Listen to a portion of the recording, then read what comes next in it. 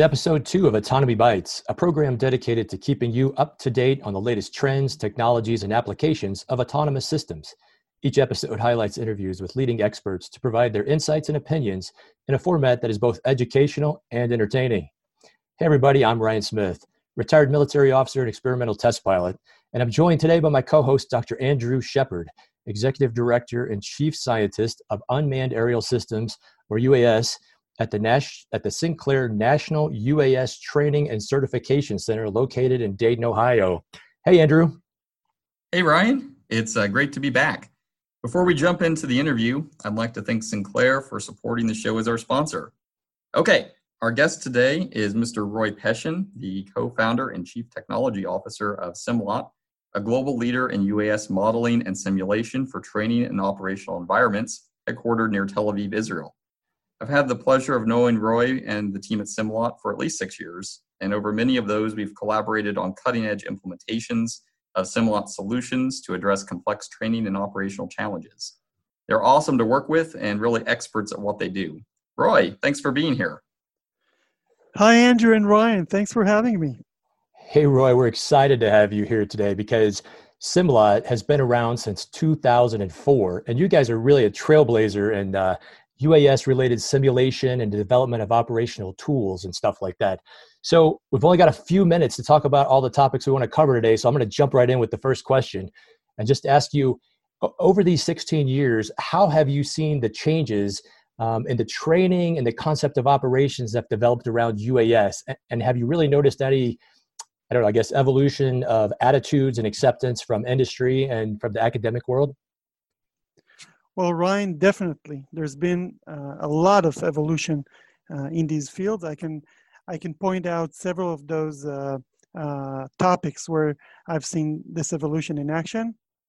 One, maybe the most obvious, would be in 16 years ago, most of the users were military, using UAS for their surveillance and reconnaissance missions, whereas today, most of the users we see are either hobbyists or commercial applications used in the civil environments for business needs. Also, the types of platforms.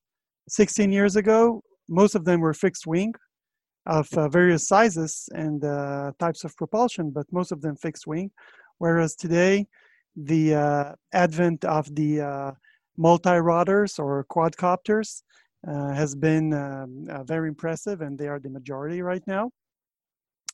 If you go to the types of training, so back then, most of it was flight training. People were just trying to learn how to operate their platforms. Then later, it went on to mission training, meaning how to perform their application in an effective way. And today, when we go into more autonomous systems and larger applications, it also goes into simulation of the ecosystem as a whole. Also, in some other aspects, hardware back then was mostly custom and very expensive. Then later, the PCs, more standardized. And today, it goes into cloud and virtual environments. And maybe lastly, if you look on it from the developer side, from long and costly projects with lengthy requirements, it went on to more modern ways of developing, like agile, using standard open source or collaborative environments using commercial off-the-shelf technologies. So and these are just a few of the topics I can think of, but there's been many more. So this field in this period of time has seen a lot of evolution. Roy, thanks for that perspective. Having been professionally involved in modeling and simulation since around 2003, I can certainly attest to the large strides and capabilities and expanded applications and greater adoption across many sectors, and that certainly has included UAS. One of the developments that has expanded our ability to conduct training and testing for the implementation of complex scenarios has been the creation and refinement of live, virtual, and constructive, or LVC capabilities. Can you describe what LVC is and what kind of interactions that allows? Yes, certainly. So LVC stands for Live, Virtual, and Constructive. And these are three phases or three ways where we can train or execute. Live is in the actual world. Virtual means real people operating virtual systems, also known as simulators, which is the main thing we do at SimLab. And constructive means machines operating virtual environments. So automatic, autonomous kinds of simulation. And LVC has been so great for our industry because one of the things we can do very nicely with LVC is train on scenarios or test cases in non-sterile environments like airports, for instance. However, without raising the risk, because we're not ignoring the actual manned flights or regular traffic in those airports, while we're adding virtual players to act in those same environments and try to interact with them, again, without raising the risk, but in keeping or even raising the complexity. So Roy, as you're obviously SimLab's been very involved in LVC, but you brought up the idea of live airplanes and actual flying. That kind of leads into the topic of unmanned traffic management, or UTM. Has SimLab had the opportunity to get involved in UTM, and what do you think and if so, what do you think the key features for a UTM solution would be? So yes, UTM has been on our focus for a few years now, being one of the main drivers for advancing commercial UAS deployment in national airspaces around the world. And there's many things that are needed for true UTM to be effective: sensors, connectivity, standards, and many more.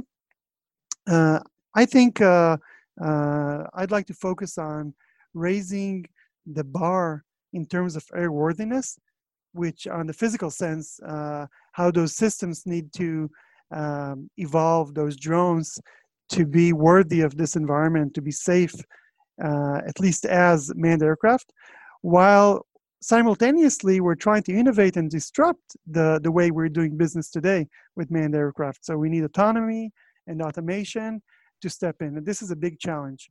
And in our end, we've developed simulation for that ecosystem that deals with hundreds and thousands of flights at the same time at varying levels of resolution. So some of them are just doing their thing, while some others we're really focusing on every bit and piece that's in the aircraft to see how it interacts. But as a whole, UTM will be something we're working on for, I think, for the next 5 to 10 years from now as it progresses. So, Roy, you've covered a lot already, but in the remaining time, do you have anything you'd like to add about the future of modeling and simulation as it supports training and operations? Yeah, so maybe just a few focal points or highlights that we're looking at. One of the things that, and this was really accelerated by COVID-19, is the turn to the cloud. So whereas for many years, most of our systems were deployed physically at customer sites, now we also offer cloud-based training. And this has been very useful for some of our customers that experienced lockdowns and had to work from home.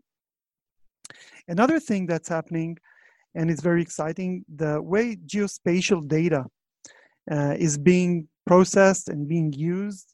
It has become much more abundant.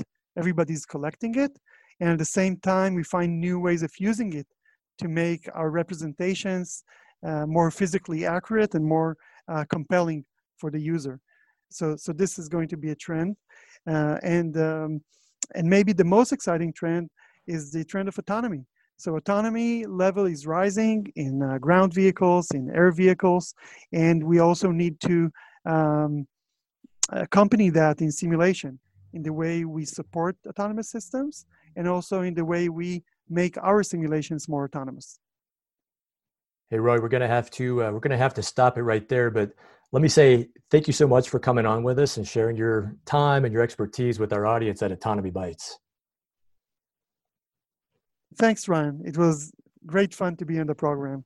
Hey, so Andrew, it looks like we're at the end of our second show already. Yeah, I think we may be getting the hang of this. So I'm Roy, not sure. I'm not sure we're quite there yet, Andrew, but we're working on it. I think it sounded great. Roy, thanks for joining us today. It's always great to hear about the exciting things happening in modeling and simulation, and also with our friends and the team at Simlot. Also, we'd like to acknowledge, again, our sponsor, the Sinclair College National UAS Training and Certification Center, before we sign off. So be sure to stay on the lookout for new episodes featuring interviews with experts from across the autonomy space. And we encourage you to have your friends listen to us as well. That's right, Andrew. And most importantly, remember, autonomy bites. Hey, thanks, everybody. We'll see you next time.